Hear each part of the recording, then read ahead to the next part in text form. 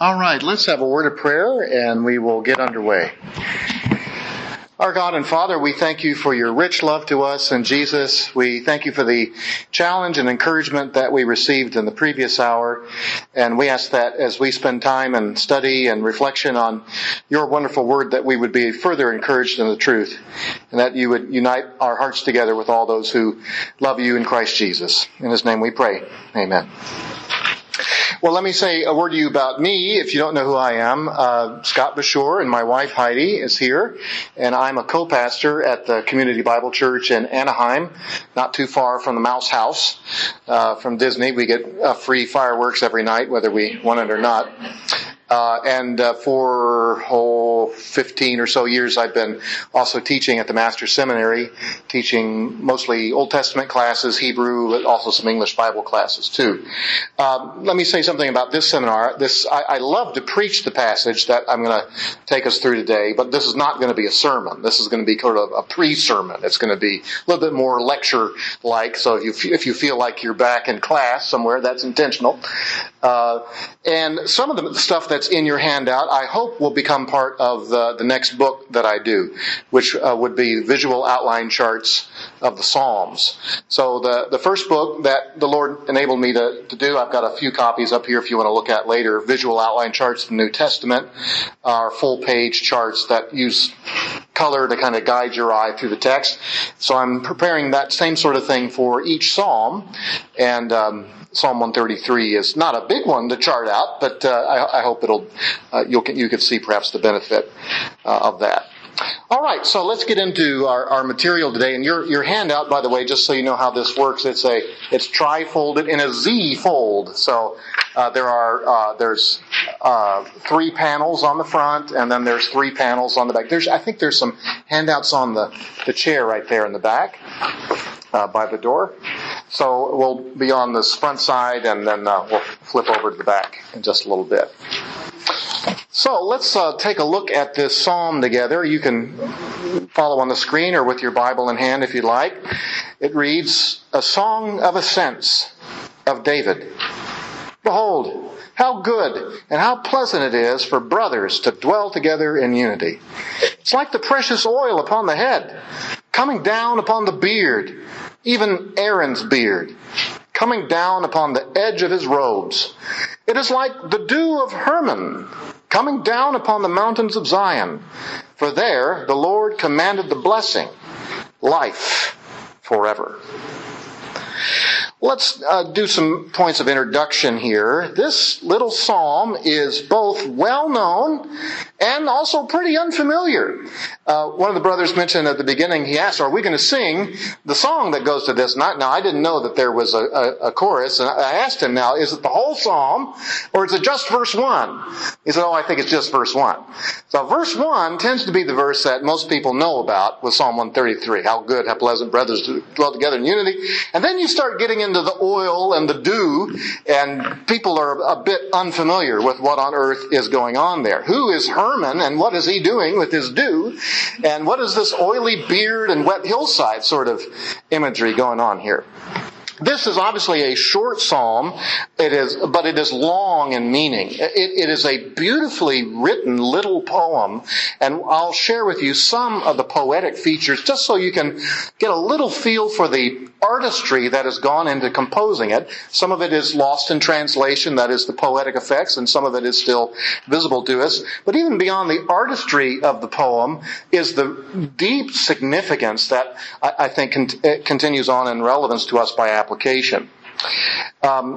This is a psalm that was written for a specific purpose. There was at least a single ancient celebration that David had in mind when he wrote this, or maybe a kind of celebration when it was first written. It is rooted deeply in Israelite religion.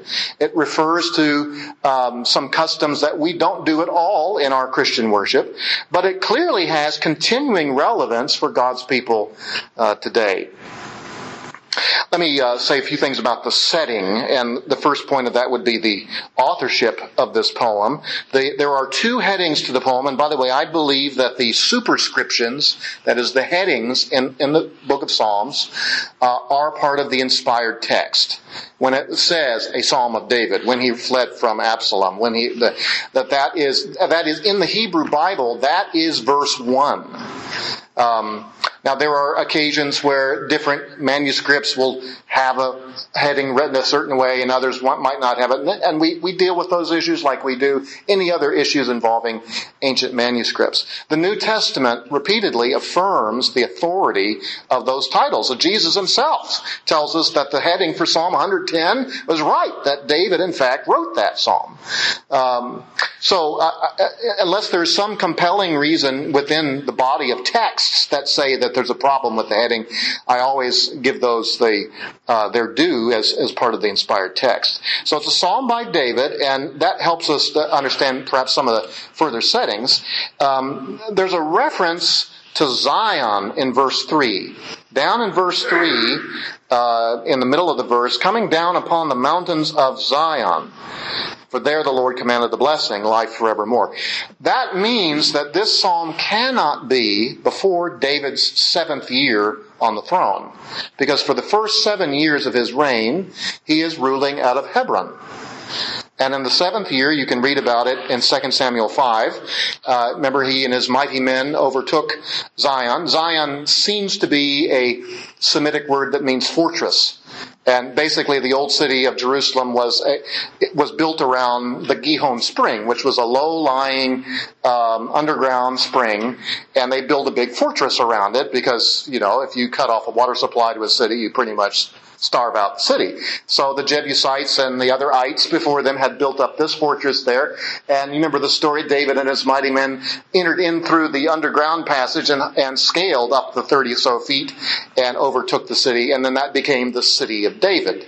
And after he had established the political capital there, in that same year, he moves the religious capital to Jerusalem. And then we start to get these songs of Zion, as this now becomes a place where people gather for worship. There's a reference, of course, to tabernacle rituals in verse 2 about the anointing of Aaron. And this again suggests that this psalm, which David composes, is no earlier than 1003 BC. That is the year, not only when Jerusalem becomes his capital, but Jerusalem becomes the center of worship. And now I'll say we'll go on now to talk about the historical significance behind this, because the restoration of the tabernacle by David is one of his greatest achievements in his government. You remember that under Saul's rule, the tabernacle just sputtered. I mean, he persecuted the priests. Doeg the Edomite, who killed off all those priests, was operating under Saul's authority. I mean, they lost the Ark of the Covenant in Saul's day. It was a horrific time for Israelite religion. So one of the things that David does is to reestablish the public worship of the Lord. There were always those who knew the Lord, and there were those trying to do what little they could, but without an ark, without a functioning tabernacle, there's huge portions of the Torah that cannot be observed. So David is a reformer. And during this period, now you have this explosion of new worship music accompanying the restoration of tabernacle worship. So most of the Psalms in our Bible are written after this period of restoration.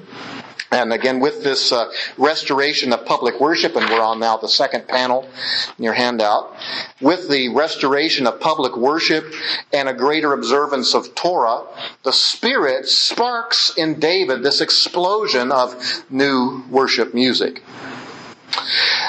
Another point of historical significance, again, verse 3, the end of verse 3 mentions Zion. And that helps us understand what kind of gathering of brothers that we're talking about. The gathering of brothers together is taking place in Zion. So this is not a psalm celebrating how good it is to have everyone home for the holidays or having family reunions. And those are wonderful things. But there's something more significant here than just blood brotherhood or close family connections. You remember that in Exodus 23, and you see the references there, number 2 in your handout. In Exodus 23 and 34, the Lord commands Israel that 3 times a year your men shall appear before me. And don't worry about your fields. The Lord will not let anyone become jealous of your fields. I will protect you as you come for the assemblies. And these were the Feast of Unleavened Bread, which would have been in our March or April. And then the next month, the Feast of Tabernacles. of Harvest, which would be May and June. And then the Feast of Ingathering in September and October. All the men expected to come, all the able-bodied men. Obviously, there's going to be people who can't make it. They're physically infirm. And this is the kind of thing, by the way, in later generations, the religious leaders would give people dispensations. They were dispensationalists in a small d kind of way. They would, the whole system of binding and loosing. They'd say, well, I'm bound. I'm supposed to go to Jerusalem at festival, but I have to take care of my ailing grandfather. And so it might be a rabbi, it might be a Pharisee or a scribe, would say, well, you are bound to the law of caring for your parents, and you are loosed from the law of going to festival. So they would give them exemptions and those kinds of things. And when Jesus, but this is way off topic, but when Jesus says to the disciples that he's giving them the power to bind, whatever you bind on earth shall be bound in heaven, whatever you loose on earth will have been loosed in heaven.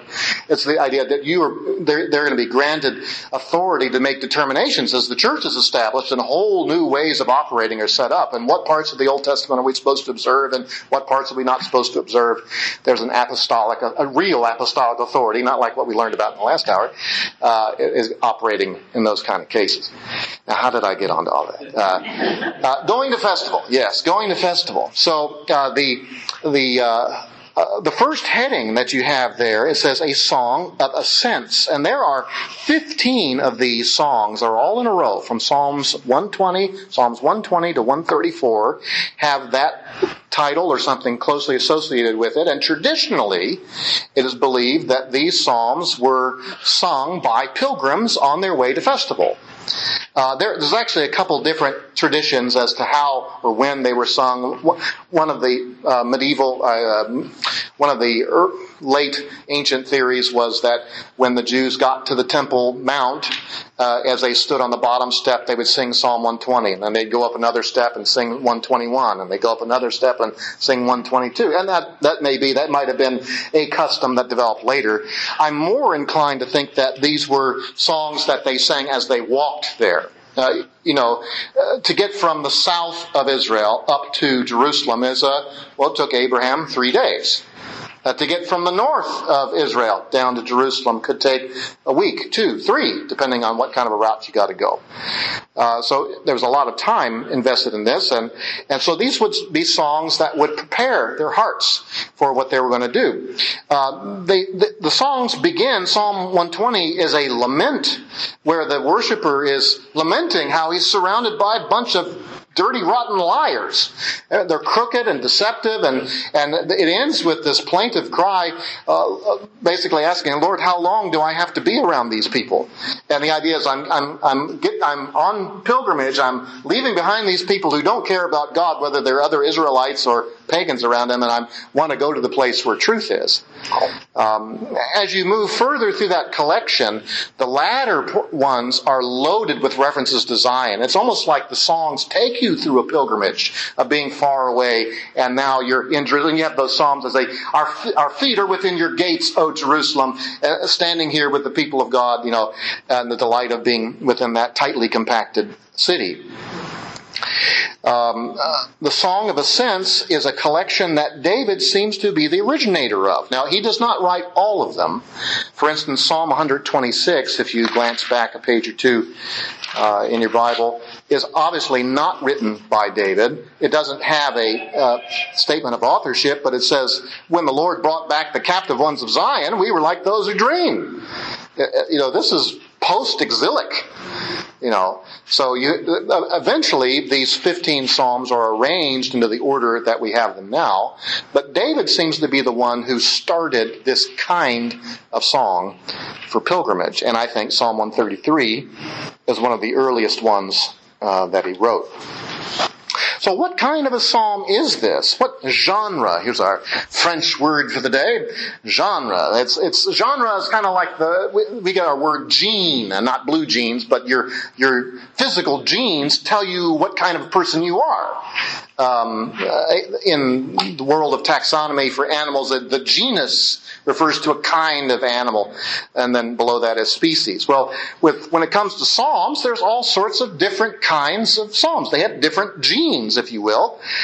And I want you to take a look over at the chart that's on the right side, or better, whichever you prefer. You can take a look at the chart there, and I'm going to zoom in a moment on some of these sections. But at the top there in the gray portion of that chart, it says, the Psalms were written as poems to be sung mostly in corporate worship and to a lesser degree for personal use. There's a wide variety of psalm types or genres, and many psalms mixed together. Some of the genres together. So you can see that there's three categories that I've lumped all of these in. I have about a dozen different psalm types. There are probably some more. I've seen lists of 15, 16. And then what do you do when you have psalms that are two kinds? You have hybrids. But there are, so let's take a look at that blue section. There are psalms celebrating the divine order. They're praising God for the way things are.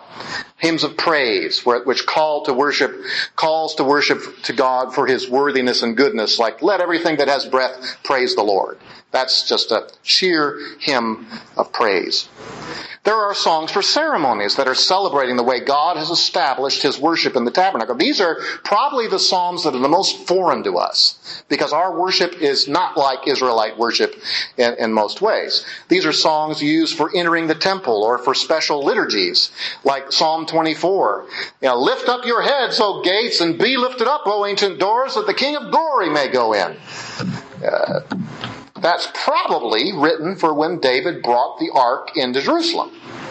It's a song written for that event, and they sing, they look back to it, and they sing about what happened. We have hymns. A lot of our hymns look back to big things that Jesus did, that God did, and so this is a psalm written for an event or about an event that looks back. Songs for ceremonies. There are royal celebrations, songs celebrating God's kingship or His king on the earth, like Psalm 2, where the Lord Himself says, "But as for me, I've installed my king upon Zion, my holy mountain." And then there are, what brings us closer to today's study, songs of Zion. Songs about God's preserving Jerusalem, or making Jerusalem as His dwelling place. Glorious things of you are spoken, O city of God, is an example of a song of Zion. Now, briefly, I'm going to go over some of the others. There are psalms of mourning. So the blue section is about celebrating the order that God has established, either who God is or the things that God has ordained, be it His king or His place of worship. And then there are psalms about disorder, when things are a mess.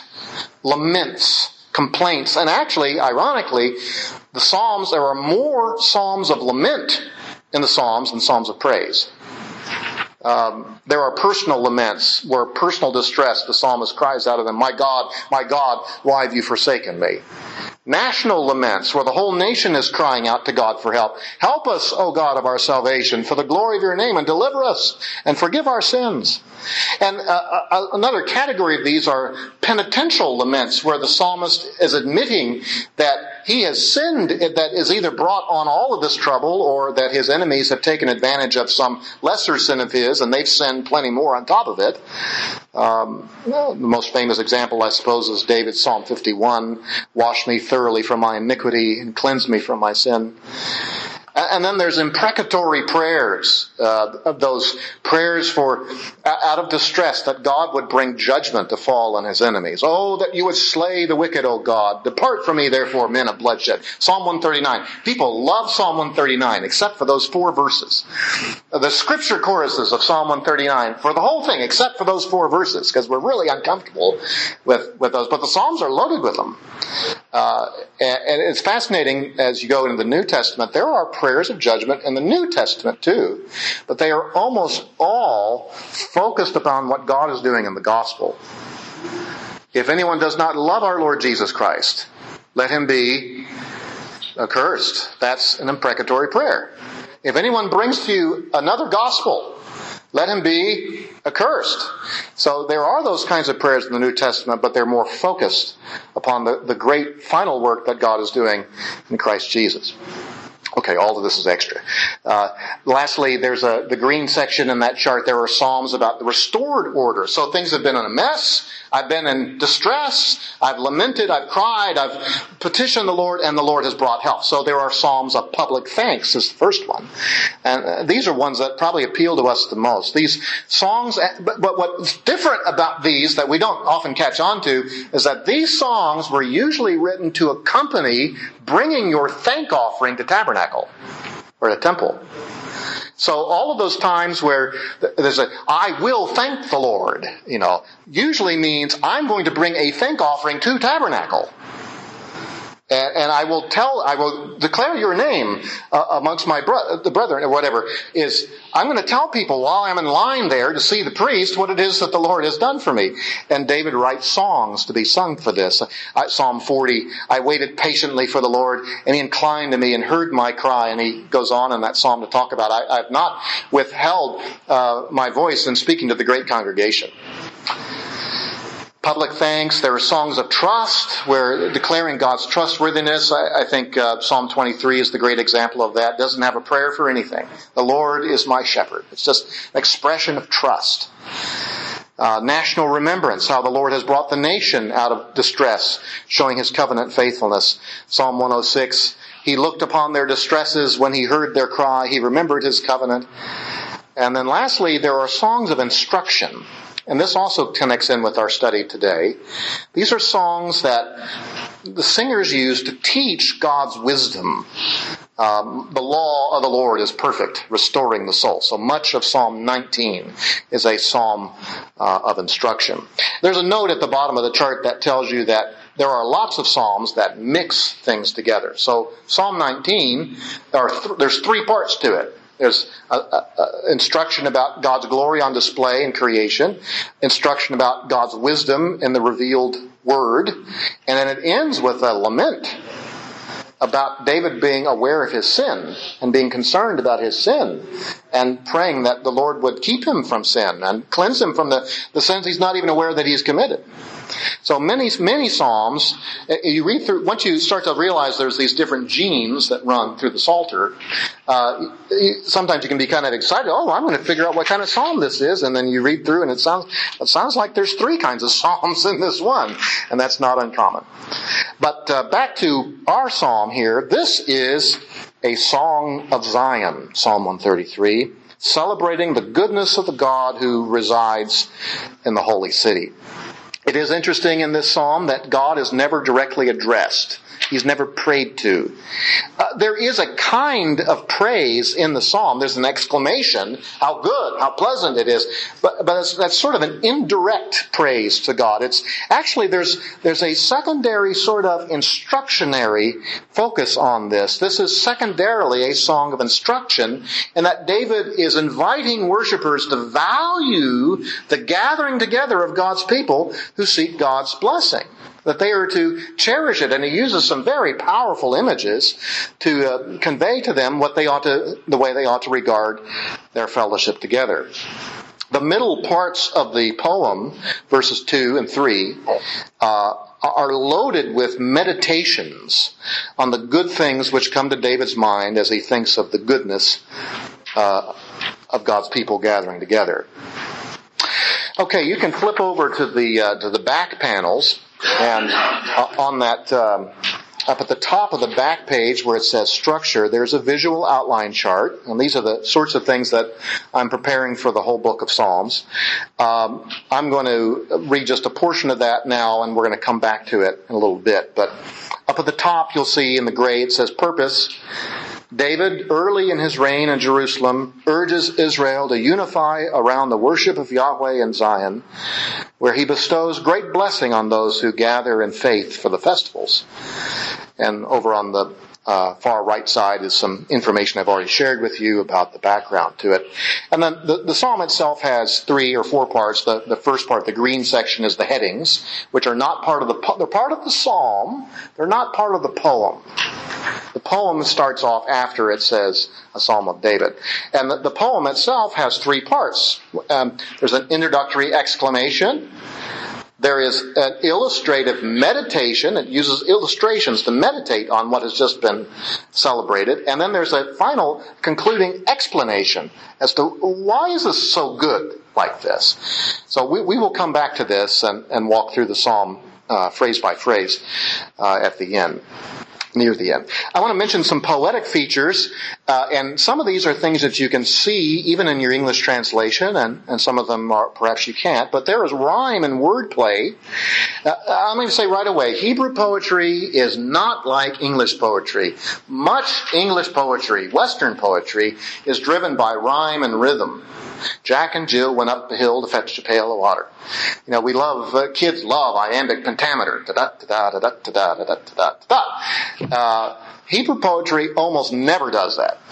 Now, there is rhyme, but it's not predictable. It'll sometimes show up in the same line. It'll show up a verse or two later, but not in the same way. You couldn't chart it out as easily as you could in English things. But there are some things like in verse 1, how good, one of the opening words, rhymes with the opening word of verse 2. Matov, how good, rhymes with verse 2, the good oil. Matov rhymes with hattov. Lost in translation, but would be obvious to David and his audience. How about this? This one you can see in the English Bible. There are 3 names in the psalm after David's mentioned. Verse 2 mentions Aaron, Ahron. Verse 3 mentions Hermon, Hermon. And also Zion, Sion. Own. Yeah, they are. And it's right there in the English Bible because those words aren't translated, they're transliterated. So a little bit of rhyme running between verses 2 and 3. And verse 3 also has Sion, Zion, starts off the same way as the word for he commanded the blessing, tzipwa. You have that C sound at the beginning. So a little bit of rhyme and wordplay are used in constructing this. There's repetition. This is very obvious in our translations. The word how is used twice in verse 1. How good and how pleasant. The word beard is used twice in verse 2. Coming down upon the beard, Aaron's beard. It is like is used twice, beginning of verse 2 and the beginning of verse 3. Coming down upon is used 3 to 4 times. The down upon is used 4 times. Coming down upon is 3 times.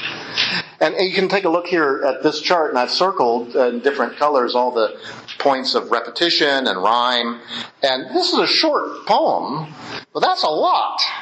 That's a lot of artistic little features, repetition, some rhyme that's been used. And there are other things in there that I've not included. There's other points of meter. Hebrew poems do have meter. It's completely untranslatable.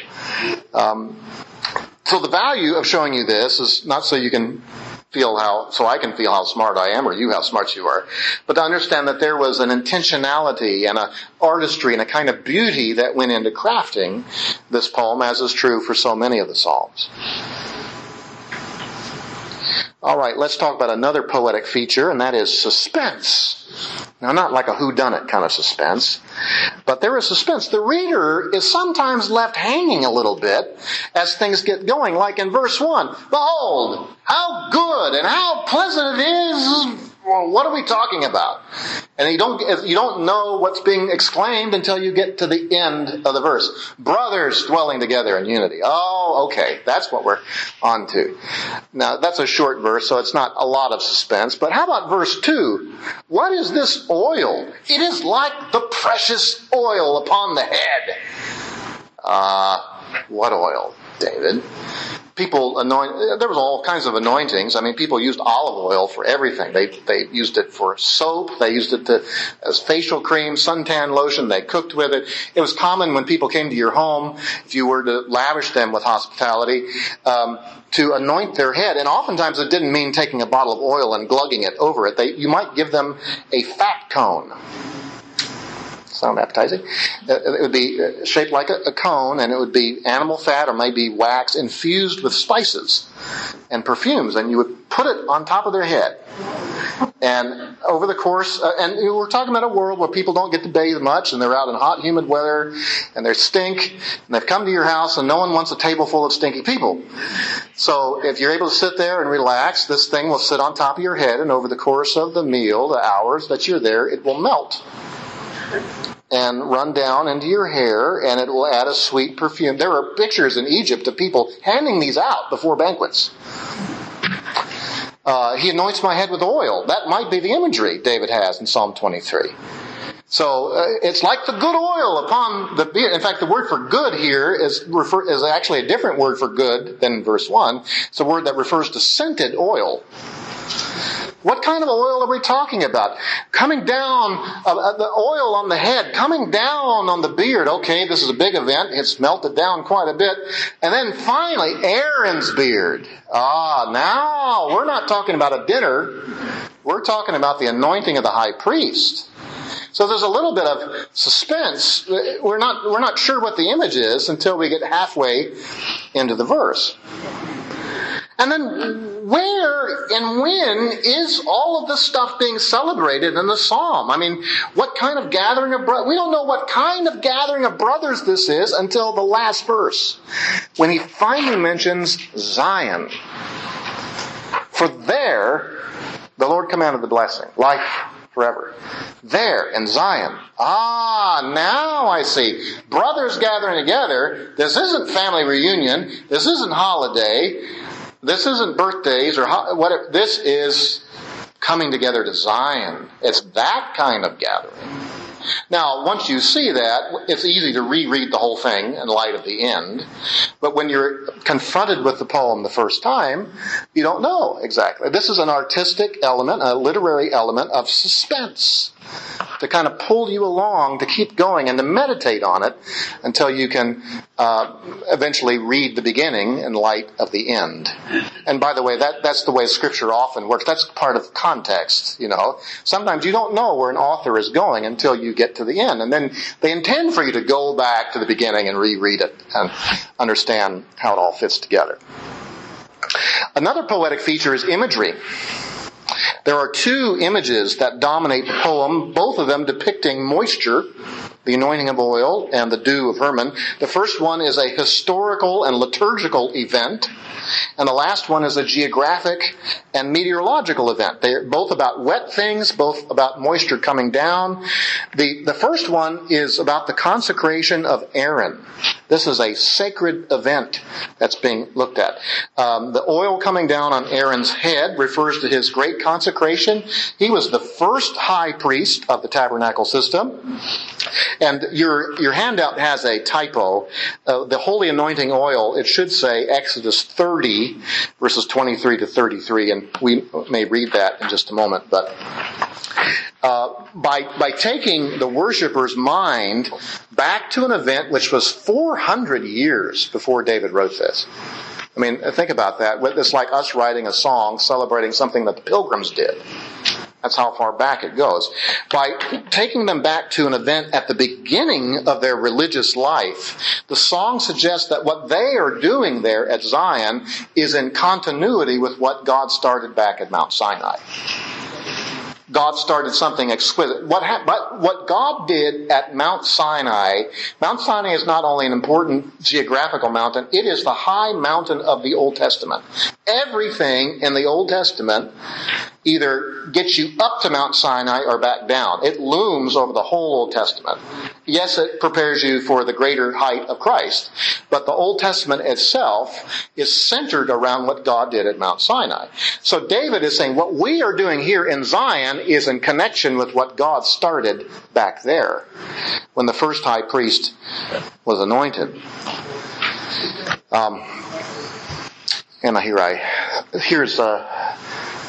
There was a Polaroid back in that day, and this is what Aaron wore. No, this is some artist reproductions of the outfit that the high priest would wear.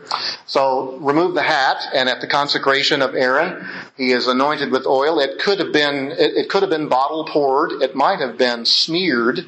Sometimes this oil is kind of pasty, and so could be kind of lathered on the head, and it's going to drip as well, and it's going to eventually run down into his beard. And then verse 2 ends by saying the hem of his garments, that is the upper collar. That's a lot of oil. A very, very sacred event. You would smell Aaron before you saw him. The holy anointing oil, the ingredients for this are in Exodus 30, and for the sake of time I won't have us read that, but over and over again the Lord says that this is to be the work of an apothecary, that is, you get an expert to compound this, and you shall make nothing else like it. It has God's trademark on it. This is not to be sold, reproduced. So the ingredients are 500 shekels of myrrh, that's about 12 and a half pounds, 12 and a half pounds of cassia, and I'm sorry, that should say I got the wrong quantity there. But then over 6 pounds of cane, and then 1.7 gallons of olive oil. So that's the ingredients for this holy anointing oil. And then the recipe, which isn't how you compound it, is not declared, but you said you get a professional to do this, get someone whose job is this. And according to custom, what they would do to make these fine perfumes is they would mash and pulverize the ingredients. They would strain out the larger pieces that resisted that. You would boil it down and then steep it. And in ideal situations, you would store it up to 6 months for it to cure. Now, in the days of the anointing of the high priest, that was all done in about a month's time. But this is exquisite stuff. It's costly, beautiful stuff. Our gathering together, David says, is like that. Another point of imagery used, very different kind of image in verse 3, is the moisture of Mount Hermon. This is not a sacred event, but a refreshing phenomenon. Mount Hermon is famous for its precipitation and dampness. Certain parts of our country are famous for things like, let me think of some things. Well, Missouri is famous. What's that? Rain in Oregon. Rain in Oregon, yes, and fog in San Francisco, and coffee in Seattle. Well, I don't know if that applies to weather or not, but London for fog, yes.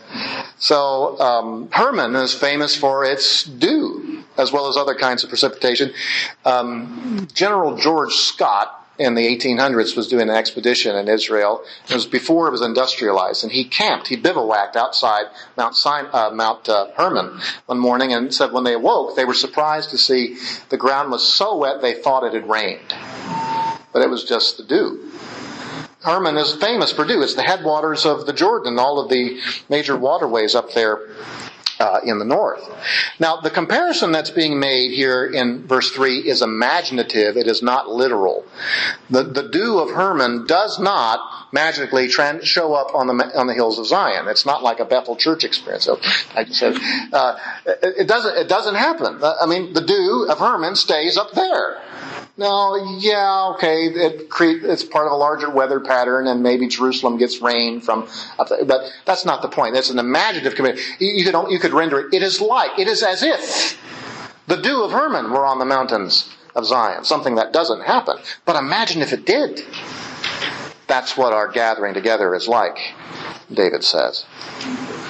just for a sense of reference, Jerusalem in the red box on the left there, in the center of the screen, Mount Hermon, as far north as you can go in the Israel of David's day.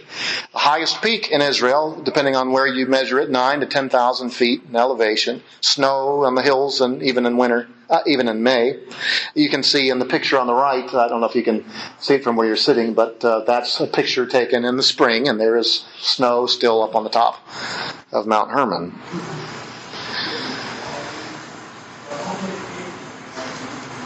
Jerusalem in David's day was,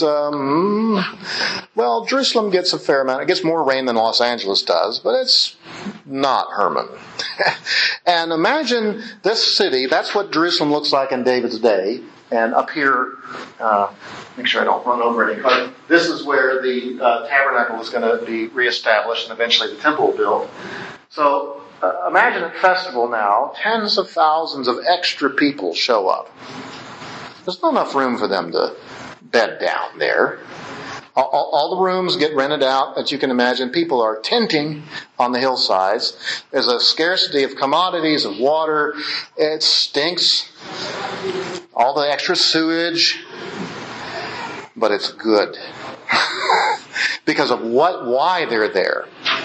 It's as if the dew of Hermon was there on the hills of Zion.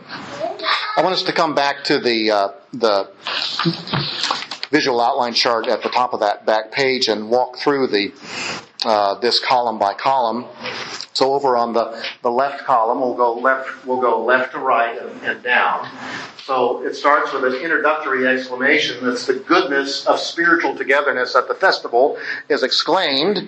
There's this eruptive praise of its pleasantness and goodness. How good and how pleasant. And good primarily means, pleasant. It's not so much about the morality of it, though that word often does have a sense of morality, but it's paired with a word for the pleasantness. The relationship that David had with Jonathan was a pleasant sort of relationship.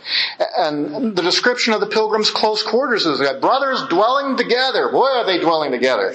Cramped streets. One of the songs of Zion nearby, we are standing within your gates, O Jerusalem. It's like David has gone out and joined the pilgrims and walked back in the city within them, and it's kind of crowded. Let's see if I can find Psalm 122. I was glad when they said to me, "Let us go to the house of the Lord. Our feet are standing within your gates, O Jerusalem. Jerusalem that is built as a city that is compact together, to which the tribes go up, even the tribes of the Lord, an ordinance for Israel, to give thanks to the name of the Lord. For their thrones were set up for judgment, the thrones of the house of David." So it's beautiful, it's great, but boy is it crowded. But it's great. So verse 1 is this introductory exclamation. Now we move on to the middle of the poem. There's an illustrative meditation. 2 illustrations that cause them to meditate on why it is so good. The goodness of spiritual togetherness at the festival is illustrated. It's analogous to the holy anointing oil which ran down on the first high priest.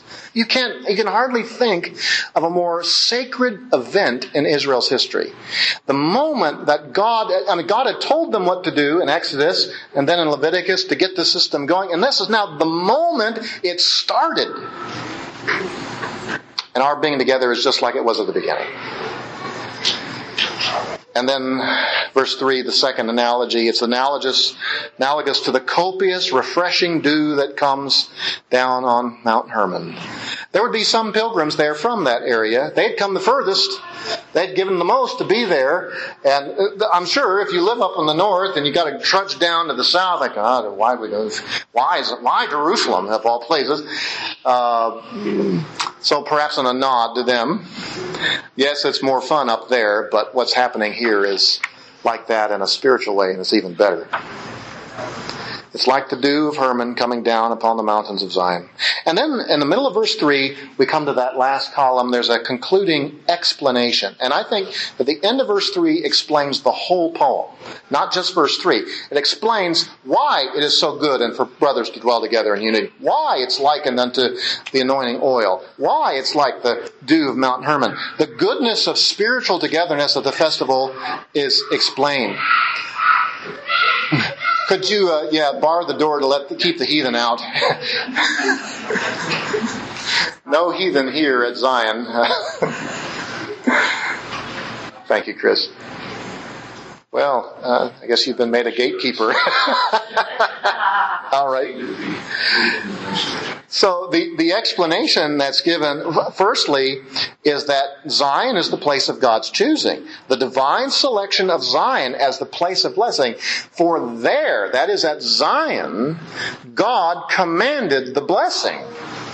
That's a peculiar expression to us, commanded the blessing. What's it? Blessing? Go over there. What's this mean? Sometimes in the Psalms and elsewhere, the word commanded has a sense of, it's a word for revelation, as an authoritative revelation. God had ordained that Zion be the place where... Remember when Israel came out of Egypt, he kept saying to them, until you come to the place in which I will show you. He didn't name what the sacred city was supposed to be. It would be 400 years before Jerusalem becomes clear that this is the place that the Lord had chosen. The Lord had commanded that this would be the place where he would dwell, and that they must come to him there, according as the law required, and they would then partake of great blessing. And then the end of the psalm, the fullness of blessing is experienced in eternal life. For there the Lord commanded the blessing, and what is the blessing in particular? Life forever. Now, that's possible that expression, life forever, doesn't mean only everlasting life, what we understand in a gospel-oriented context. The Lord had said to Israel, you keep my law and walk in my ways, you shall live. I set before you life and death is not so much an evangelistic petition to them. There's a promise of life in the land, a promise of life to every generation. But of course, the Old Testament is also pushing them to see there must be something even more than just God's blessing here in the land, in this place. The very God of life dwells here, and to know him aright is to have an experience that takes us even beyond this life. And so the end of the psalm, I think, begins to hint at the concept of everlasting life.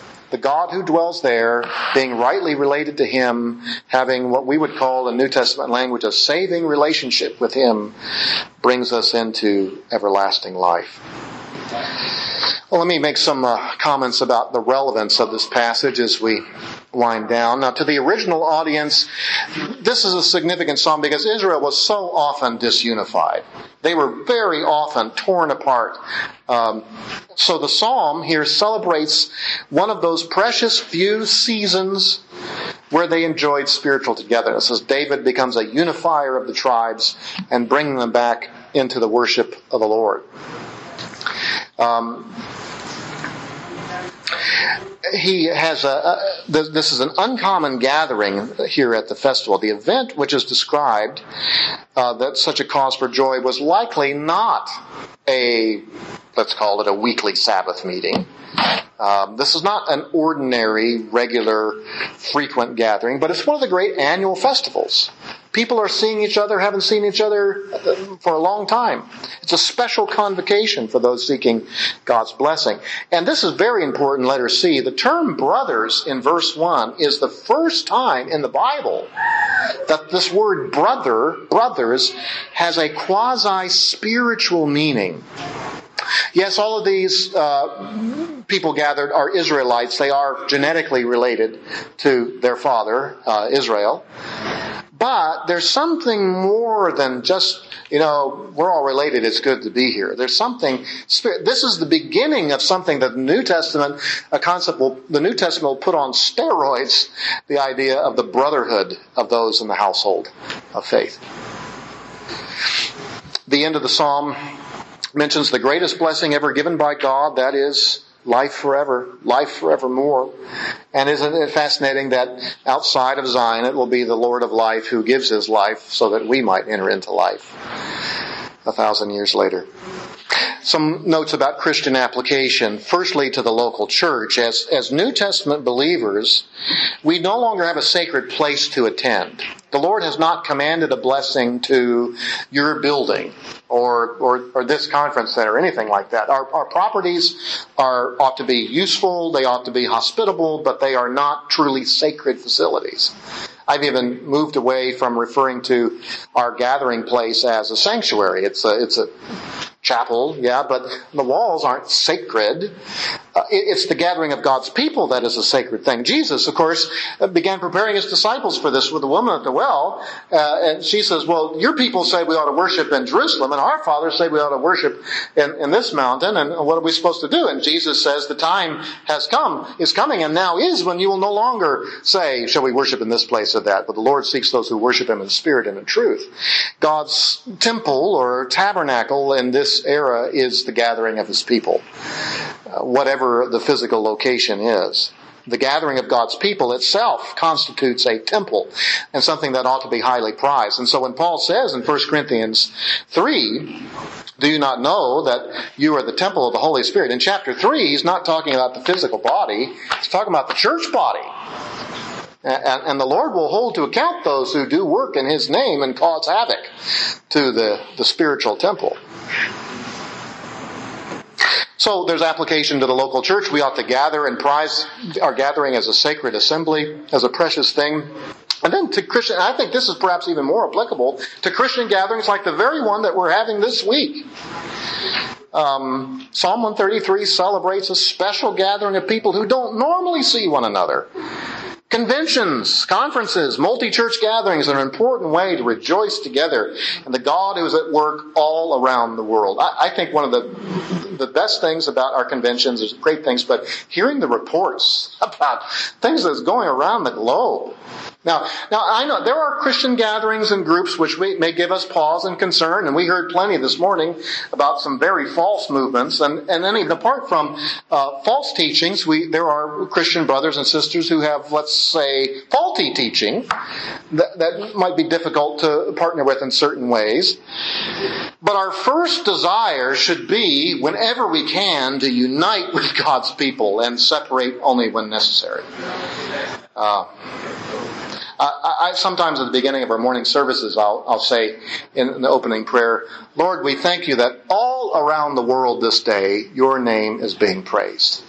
We must have a mindset that we are part of something much larger than ourselves.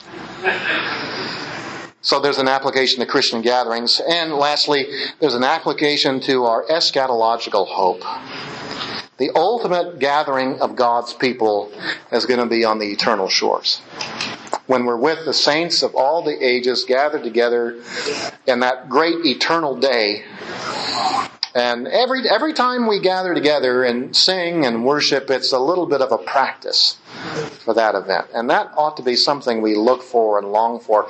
And all the difficult relationships that we have now with the churches across town that do some wacky stuff, they're brothers, they're sisters, but we just can't go along with that. It's going to be wonderful that one day all of those things are just going to fall away, and the differences and the difficulties will be done away as the Lord finishes his sanctifying work in all of us. This is part of our hope. And every time we gather, again, as a rehearsal for the great day. Would you join me, please, in prayer? Father, we are thankful for the time we've had this morning to consider this beautiful psalm and its rich relevance.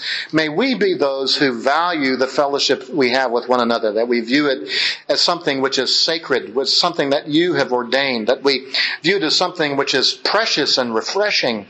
And may we contribute to the sweetness and the preciousness of gathering together, both at this conference and as we go home to our various churches and our interactions with other brothers and sisters, and as we long for and look for the great day when you finish your saving work and gather together people of every tribe and tongue and nation, and forever we delight ourselves in the great things that you've done for us in Jesus Christ. All this we pray in Christ's name. Amen.